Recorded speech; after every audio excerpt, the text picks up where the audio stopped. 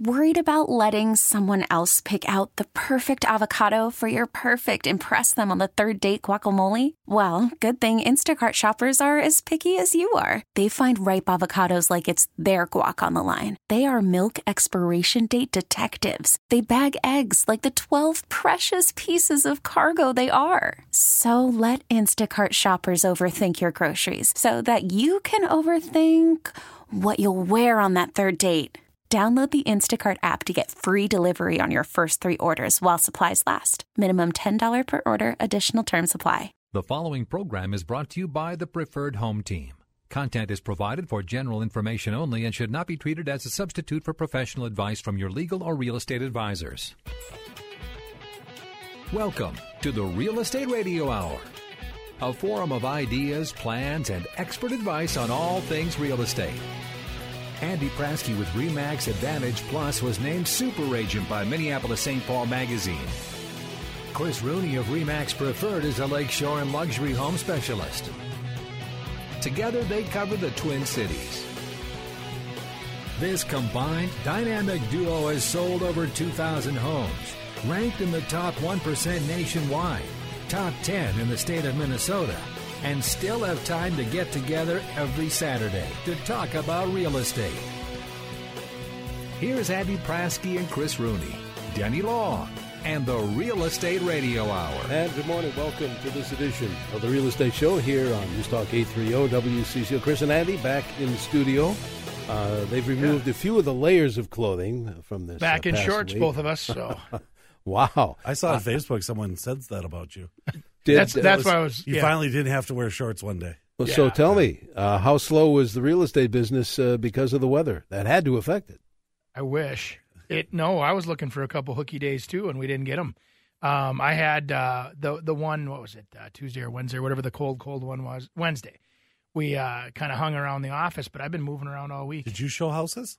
Well, and I was doing a lot of. You know what's really cool is new construction bids out of nowhere. We were really actually kind of being, having concerns for what's happening in the market and whatever. But this last week, my goodness, it's been great. It's people coming out and wanting to say, okay, let's figure this out. What does the, new year look like?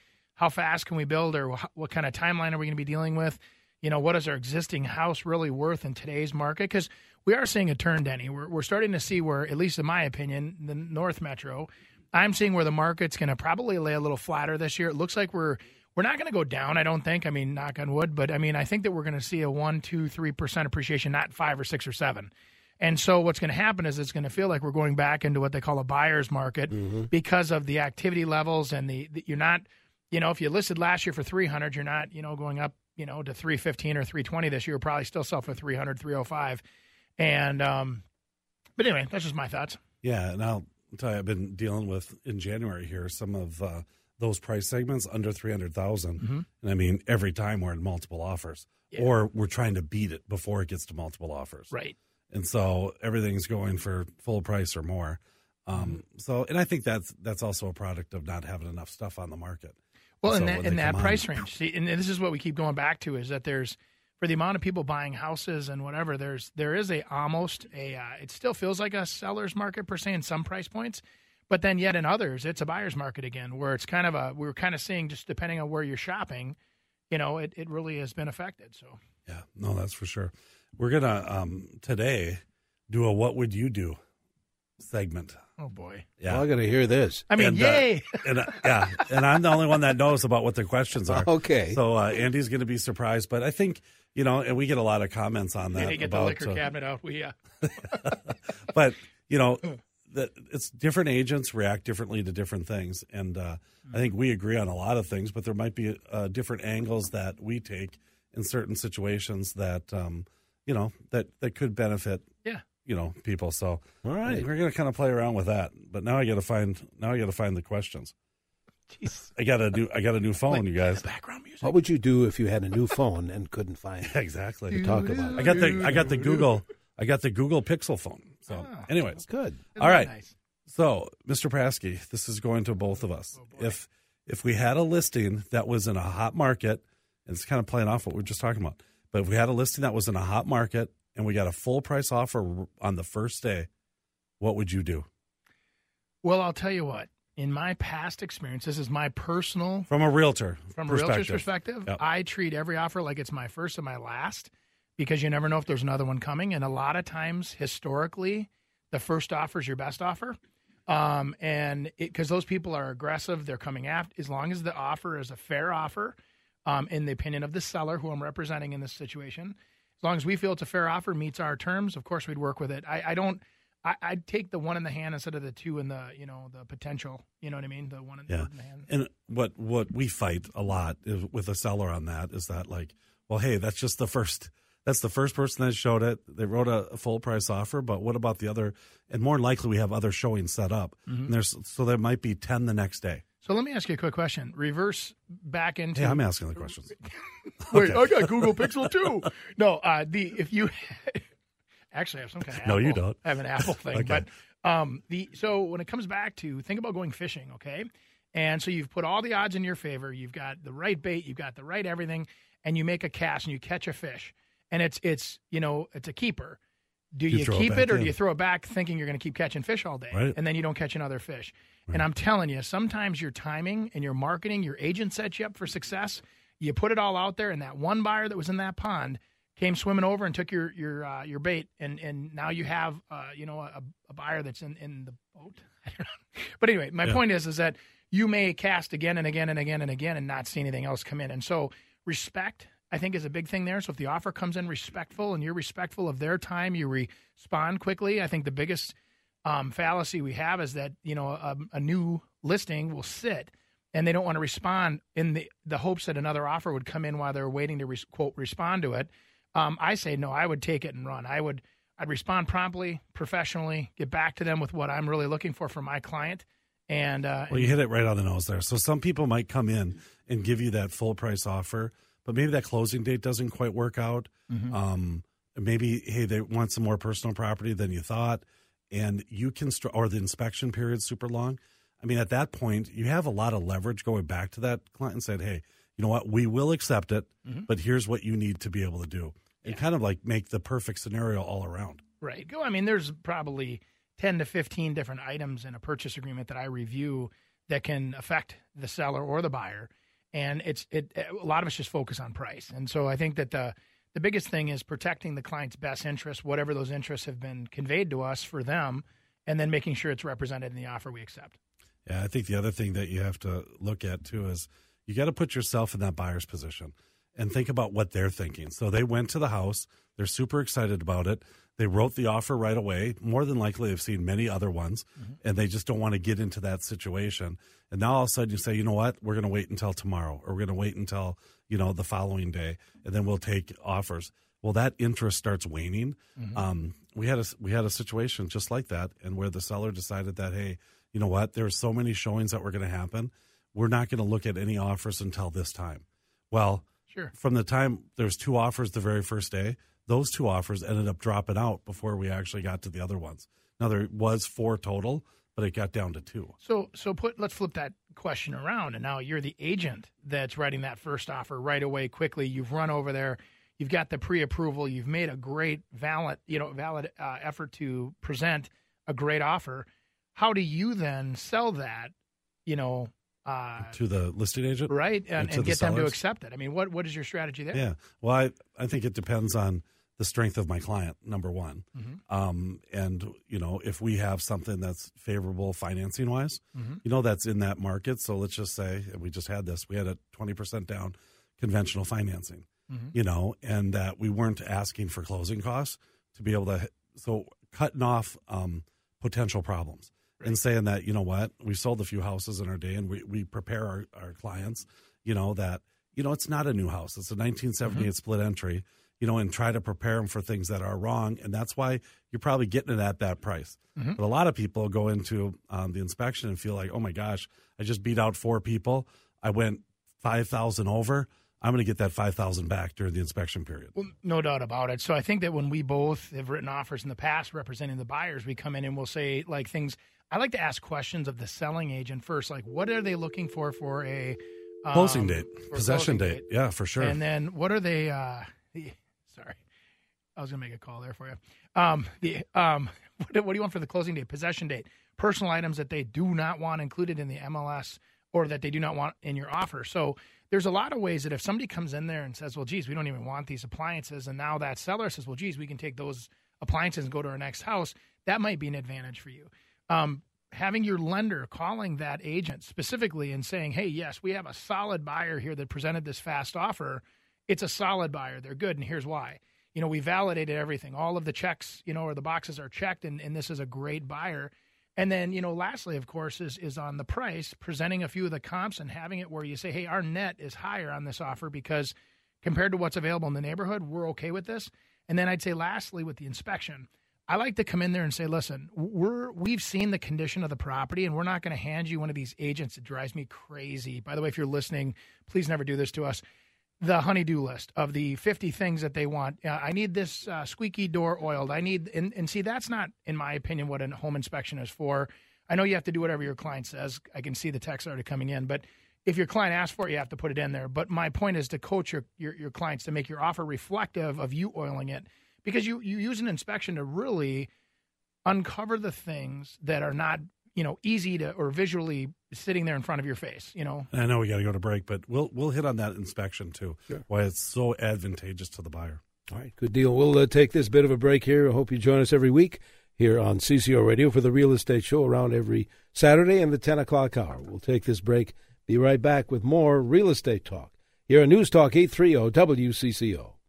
And welcome back to this portion of the Real Estate Show here on News Talk 830 WCCO. Chris and Andy in the studio. It's question and answer, Q&A, but explain it for those that just joined us a little bit late. What are you guys doing? How are you going to do a What Would You Do What segment? Would you do yeah, segment? So what would you do hopefully if? We're going to disagree here on some stuff. Yeah. We're kind of together, but we were going, and Andy was talking about the honey-do list on the inspection addendum when a buyer brings that, and he said not to do that.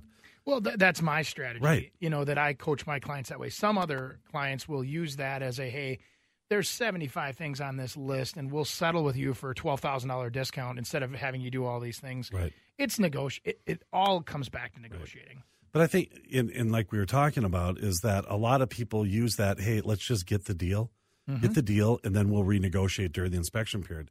Because that inspection period, whether it's 7 or 10 days, it's so pro-buyer at this point, because a buyer could come back after 5 days and say, you know what, you got to replace the roof. Why don't you do the siding and take the brick while you're at it?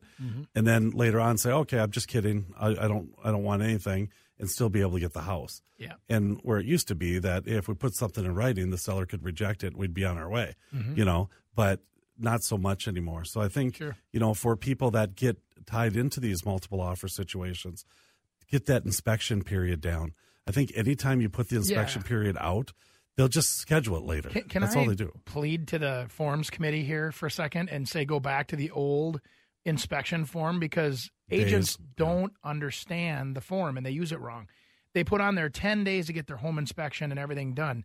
That's 10 days to negotiate back and forth, you guys. That's not 10 days for the one side to hog it and then up to the last second then hand you the inspection report with 1 hour left in the window. And that's the problem we see all the time. But that's negotiating too. I understand that. But so that. I will always counter saying that you have 5 days, 6 days or whatever to get your inspection done with results back to us. Here's the criteria we want to follow. Because if you don't set that expectation, I'm telling you, there's some agents that are new to the business. Totally. They don't understand necessarily, or even some of the agents that just don't care. And they will put the 10 days. They do the inspection on the 8th day. They don't get you till the midnight on the 10th day. And then it's and what happens to that house, your listing, is that now it gets old. And then if you have someone that's trying to renegotiate and all of a sudden it falls apart at the end because they're trying to negotiate and trying to get something, now all of a sudden we're going back on the market 10 days later after we've done it, and someone didn't want it. So what you're saying is, which is kind of a unique strategy, is to counter back on the inspection addendum, is that when somebody writes that offer quickly, like we've talked about, and then you counter back and say, listen, because we're in demand right now, we're going to keep the market active for sale, or we want you guys to get this done within 4 days or whatever. And then, you're moving quicker to preserve your listing. Yeah. When I'm on the other side and I'm coming to your listing, Andy, I'm putting that all together and telling people, hey, I've got the inspector set up for 1 o'clock on Tuesday. And that if I need that. And it's kind of like, oh my gosh, we don't even know when these other people are going to do it. Right. They've already got the inspection set up for Tuesday at 1 o'clock. There's something to be said for that. When you present an offer and then the customer says that, geez, an inspector's already trying to book an inspection on my property through the auto notification system we have, it's all great strategy, though. I think that it goes into being professional and having all your ducks in a row and making that seller feel confident in your early offer. Yeah. And what happens, too, is that, and someone did it to me. Mm-hmm. That's where I kind of got it from. I mean, obviously, you do enough deals, you find different ways that people do it. And someone did it to me, and here's what the really unique thing was, is that my seller asked over all the other stuff, price and all that. They said, well, when's their inspection for? What day would they do their inspection? Mm-hmm. And it was that little thing that was different that separated them from, everyone else that made them win. Right. I mean, because they were and more organized. And then you also feel, that, hey, the agents kind of got control over this buyer as well. It's all part of the selling of the package, right? If you present it professionally, you respond quickly, you have all of your meetings and all of your, as they say, contingencies lined up to be removed fastly and promptly. And you let them know. Like I said, I've even told people that, hey, listen, we're going in there to look for major defects. We're not going to pick on you. We are fair with the price. We're okay with this. We're just going to have somebody put another set of eyes on the inspection, and then we're ready to perform. What a great way to take it. Now, as a seller, I sit there and go, well, boy, I wonder if there's another offer coming that's just better. A lot of times there's not. A lot of times, like you said, days on market, even a week or 2 weeks, sometimes to that buying consumer thinks, what's wrong with it? Because they're used to getting bid out in 1 and 2 days. So the other thing is, from a listing agent standpoint, and this happens a lot, is that they never talk to the buyer agent that's actually made the offer. I mean, that buyer agent might have said, hey, you know what? We've got an offer coming in. I just want to let you know. Yep. All right. But they don't ever talk about that. But that's a great time for the listing agent to be able to talk to that buyer's agent who's trying to get their client in, and probably would give us a lot more information than we would normally get. Oh, sure. So by talking to them. Well, right. There's a lot of great agents that have bought my listings because I am probably more of a listing agent than I obviously am a buyer's agent. And so we have tons of great agents. I was wondering what you were. This is amongst the long list of talents. One of them is listing agent. And but the idea there is that when there's a lot of great agents out there that do present themselves professionally. And I think you hit it on the head, Chris.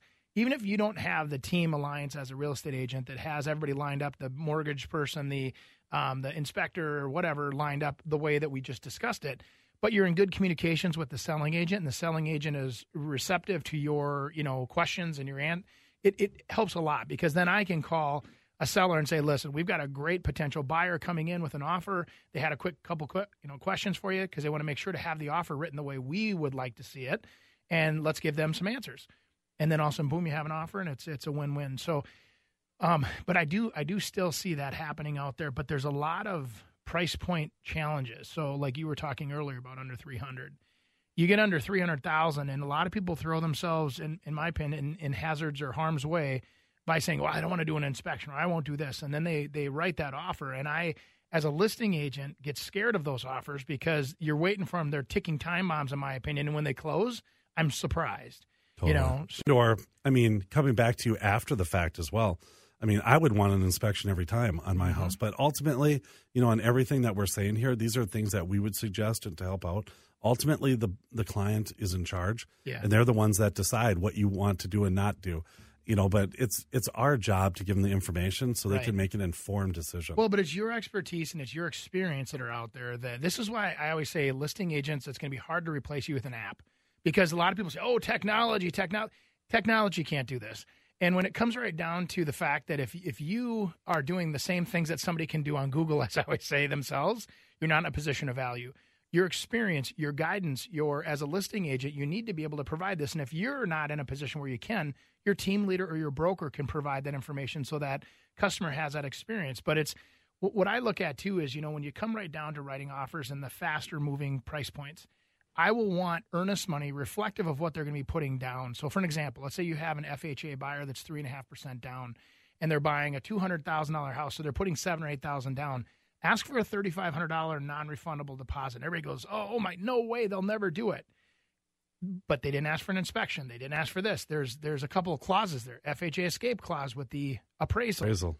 Then that home inspection that they didn't do, now they come back and say, oh, let's do a second showing. And what they're really doing is they're bringing their home inspector through there on the second showing when they say they're measuring drapes and for furniture. They're really potentially bringing through that, So that experience that we've seen out there, those are examples of things that we've experienced in the past where the games are being played by agents to help their buyers get the deals. Have you had this when they want to go measure again, and then all of a sudden the sellers, hey, I'm getting ready to move, so I'm putting stuff in boxes, and now things are starting to be boxed up, and it doesn't look brand new and super awesome, and now they say, oh, boy, it's starting to get small, and those are problems. So that's another thing. Encourage at the inspection for them to get all the measurements they possibly can and take pictures, to be able to, so they can remember it rather than keep setting up times to go over. Well, and I think that goes through a little bit of the psychology, to end real quick before we head to the break, the psychology of a buyer too.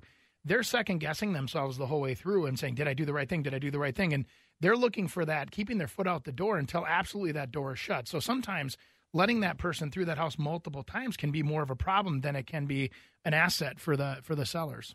All right, I tell you what, let's take our usual break right now, and we hope you join us. We have about another half hour or so of the show to go, so don't go away. More Real Estate straight ahead here on News Talk 830 WCCO.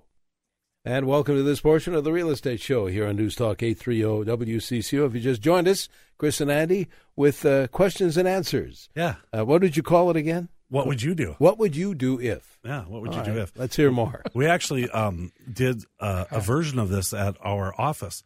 We do a roundtable on Tuesdays, and we kind of stayed awake the whole we time, put scenarios and kind of say, hey, what would you do? No. And it's just a good way in which to learn. Yeah, I didn't talk the whole time, so you should come to one of those. Hey, all right, here's another thing. What would you do when suggesting people to find the right realtor for them? Ooh. What would you tell people? What would I do? Well, that's a great question. I think that what I would look for is, first off, I would try to find somebody that's in the area that I'm interested in, that's a local expert, because there's something to be said for when somebody knows the neighborhood, they know the restaurants, they know the local business providers. If you need something done, they know the contractors. The resource that they can bring to the table for the same commission, if you will, it's mind blowing, right? Then I'd probably interview a couple agents. I wouldn't just go to the open house and meet the first person and then say, okay, you're out here, let's just work together. But they could be a candidate for sure, because I like the aggressiveness of somebody that does an open house that's out there making business happen. So I actually do like a little more aggressive of a representative that would go out there and get things done. And I also want somebody that's in the field knowing what people are saying and talking about. So that's where I would start, and then maybe back up after I met a few people with just doing the old online reviews. But I always trust my gut more than I trust the online reviews, because online reviews are, I would say, 50% accurate half the time. Well, and I think there's got to be a feeling that, hey, we can work together as well. Yes. Because some people you'll say, oh my gosh, they're selling all the houses in this area, but I can't. I couldn't, or something. Yeah. I couldn't stand talking to that person, and for that long and having to deal with them, because I'll tell you what, you're hanging out with that realtor for a while. Mm-hmm. I mean, even in a perfect scenario, we're getting the house ready to go on the market. So say that's anywhere from 2 to 4 weeks. We get on the market, we start marketing it, and let's just say we sell it within 30 days and then close within 60. All of a sudden we've got 4 months together. Yeah. But I don't think you have to be like best friends with that agent either. It should be it's a business relationship. Yeah. I do a lot of business with friends, mm-hmm. but they also know that it's between them and I. Right. It's funny. Sometimes they'll even go to my wife and say, hey, gosh, it was great. We just bought a house. And she goes, you did? Because I just keep that totally separate. That must be nice for her. Well, it is. Seriously. Because that's no one else's business. Yeah. It really isn't. If that person wants to go tell my wife, they certainly can. Yeah. And that doesn't happen all the time. Right. Obviously, if we're whatever, but that's a different dynamic. But I think that, kind of getting you back on course with how do you select that agent, or where do you find them?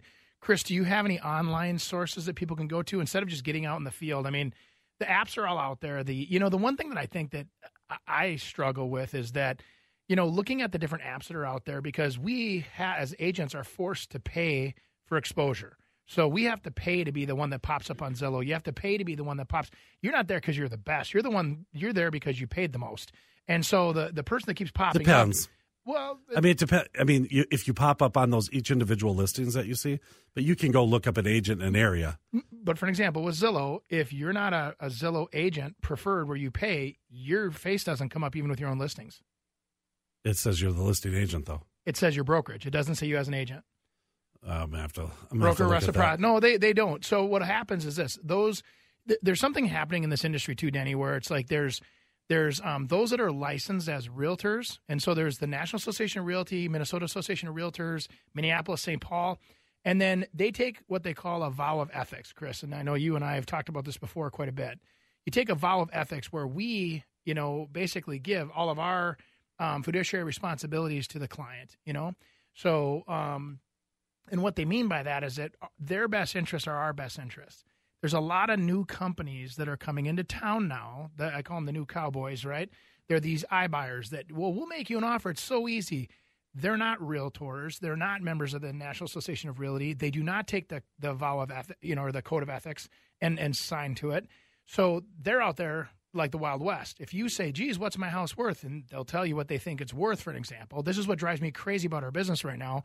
And I think that locally legislation should be stepping in, because when they're conducting themselves as a real estate agent that doesn't take that same – we've self-policed as the National Association of Realtors. We've self-policed our industry for years to behave and take care of each other and basically, provide a higher standard of doing business with the consumer and protect the consumer. And now there's a whole group of people that are licensed to do what we do that don't have to do that. And it's confusing for the consumer. I'm actually surprised they haven't done any big exposés on this yet. I just had an experience with one of those companies, and a client of ours went to them and said, "Hey, what can I get on this?" So they went on the computer, and they shot them back kind of a price, and then they send out an actual kind of an adjuster per se, inspector and adjuster, and kind of saying, "Hey, here's what we need to do based on this price that we offered you." So they never saw the house, but they based on a price on kind of what market conditions were. And they came out, adjusted it probably like $550 to the negative. This person was able to negotiate a little more. And for them, it worked out. I mean, because they just didn't want to deal with any showings. They didn't want to do nothing. And they took that offer. They took, they got a hit. But you've been there before too, where like I always say, the elderly person that has their house down the street, and they ask you, "Hey, Chris, what's my house worth? I think it's worth $80,000." And you're like, "Well, actually, it's worth $250,000. Now, that person that says $80,000 that doesn't have that ethical perspective on business may say, "You know what? You want $80,000. Why don't I pay you $95,000 and we'll close in 14 days?" And that person, in my opinion, had equity stripped right out of their hands. It's rightfully theirs. They've earned it. It's, you know what I'm saying? So here's what I would say. I might get busy offering this, but anybody that wants to look at all these iBuyers that are out there that they make offers, and you want me to review it with you and tell you what your house is really worth, I'd be more than happy to do that for you.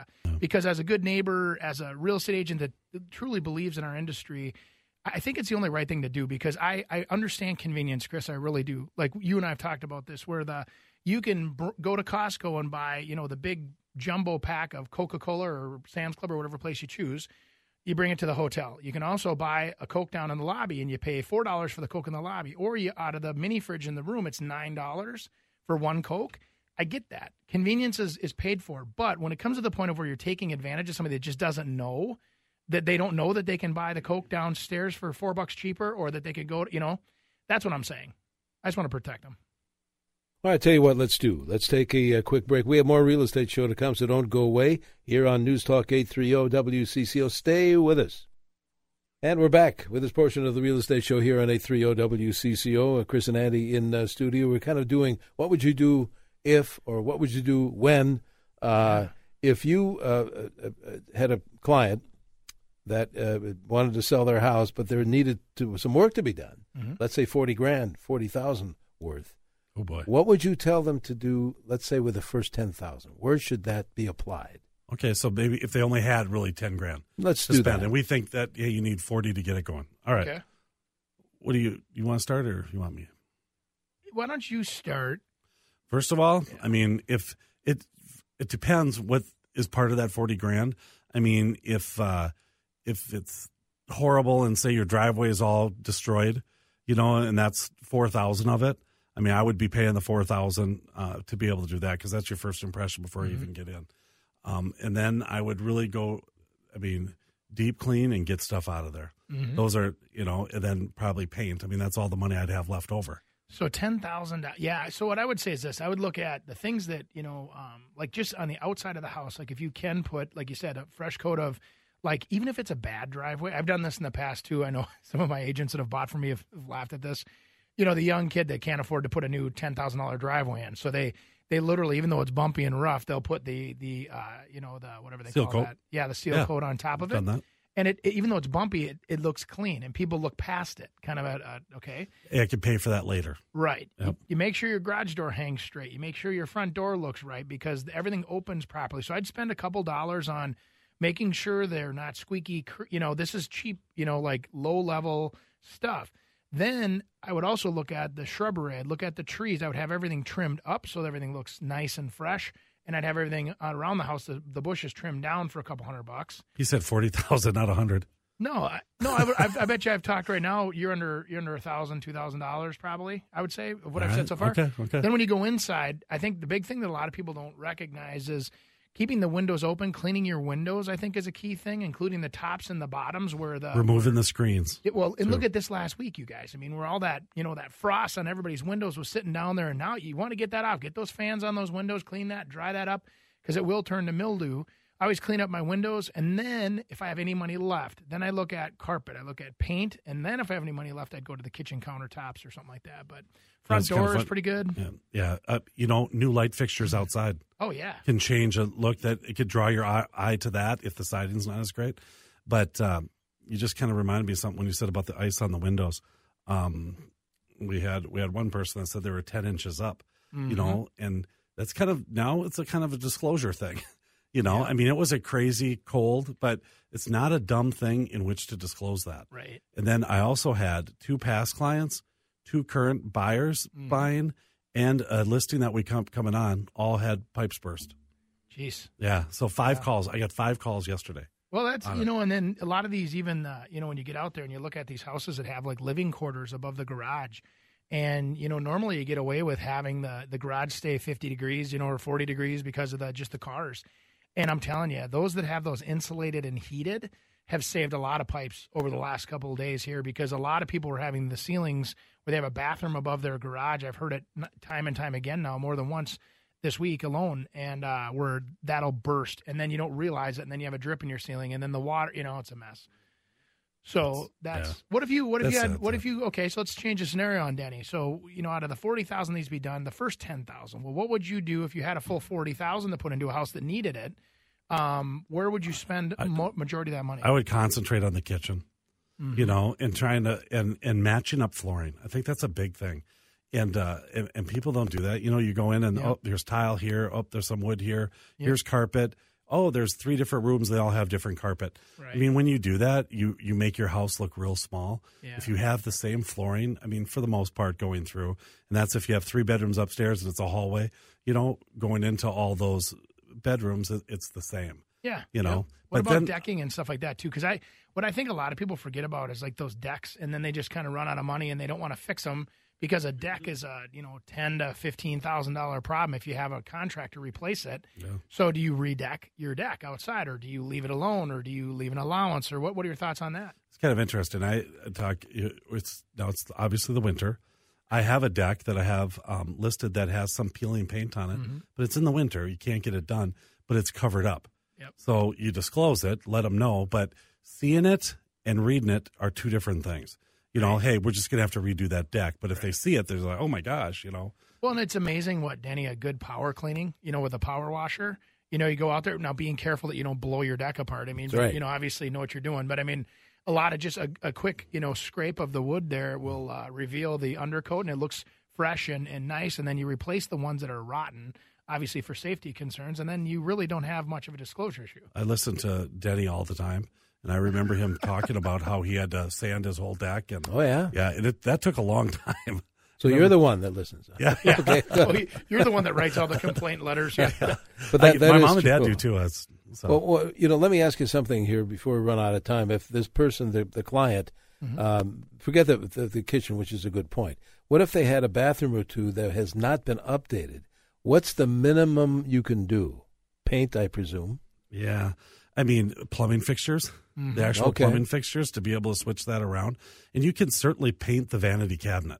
Well, Chris, you and I have dealt with this where we've had our interior decorating team where we have the all pink or all blue bathroom that's in the house in the 1950s built home, and then they come in, or whatever year, and then you can come in there with some paint and that tile still sits perfect. I mean, it does. I don't know what they did different back then, but boy, that stuff is built to last. It's solid. Why rip it out? We've have some fun with redecorating around it. Yeah, when you talk about that whole blue, what we've done is kept the blues on the sides, because they did all around on the walls, and then just put new white tile on the floor. Yep. And then it really shows. Well, the blues and the pinks seem to work, and yellows, but then there were some of these avocado greens, and I'm like, ugh. Yeah.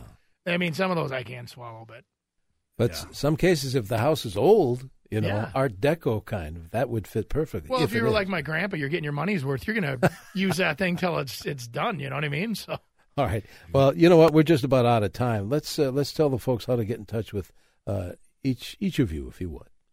Yeah, I mean, you can reach me by phone, 952-226, then it's 6699, or chrisrooney.com. And, Prasky.com, so it's Prasky.com. And then anybody that wants to take me up on that, reviewing the iBuyers offers. I think that's a great idea. I'd love to help them. I'm an underdog recruit, kind of guy. I want to help those guys out. 763-433-0850 or Andy@Prasky.com is my email. You think anybody will start doing a little investigation on that? I hope so. I might turn some of these local reporters onto it and just see who's being honest and who's not, because I think there's a big story there to be unveiled. Let us know if you hear any more. All right, thanks, guys. We're going to be back next week. Hope you are too, with more of the Real Estate Show here on News Talk 830 WCCO. Baseball is back, and so is MLB.tv. Watch every out-of-market regular season game on your favorite streaming devices, anywhere, anytime, all season long. Follow the action live or on demand. Track 4 games at once with multi-view mode and catch up with in-game highlights. Plus, original programs, minor league broadcasts, and local pre- and post-game shows. Go to MLB.tv to start your free trial today. Blackout and other restrictions apply. Major League Baseball trademarks used with permission.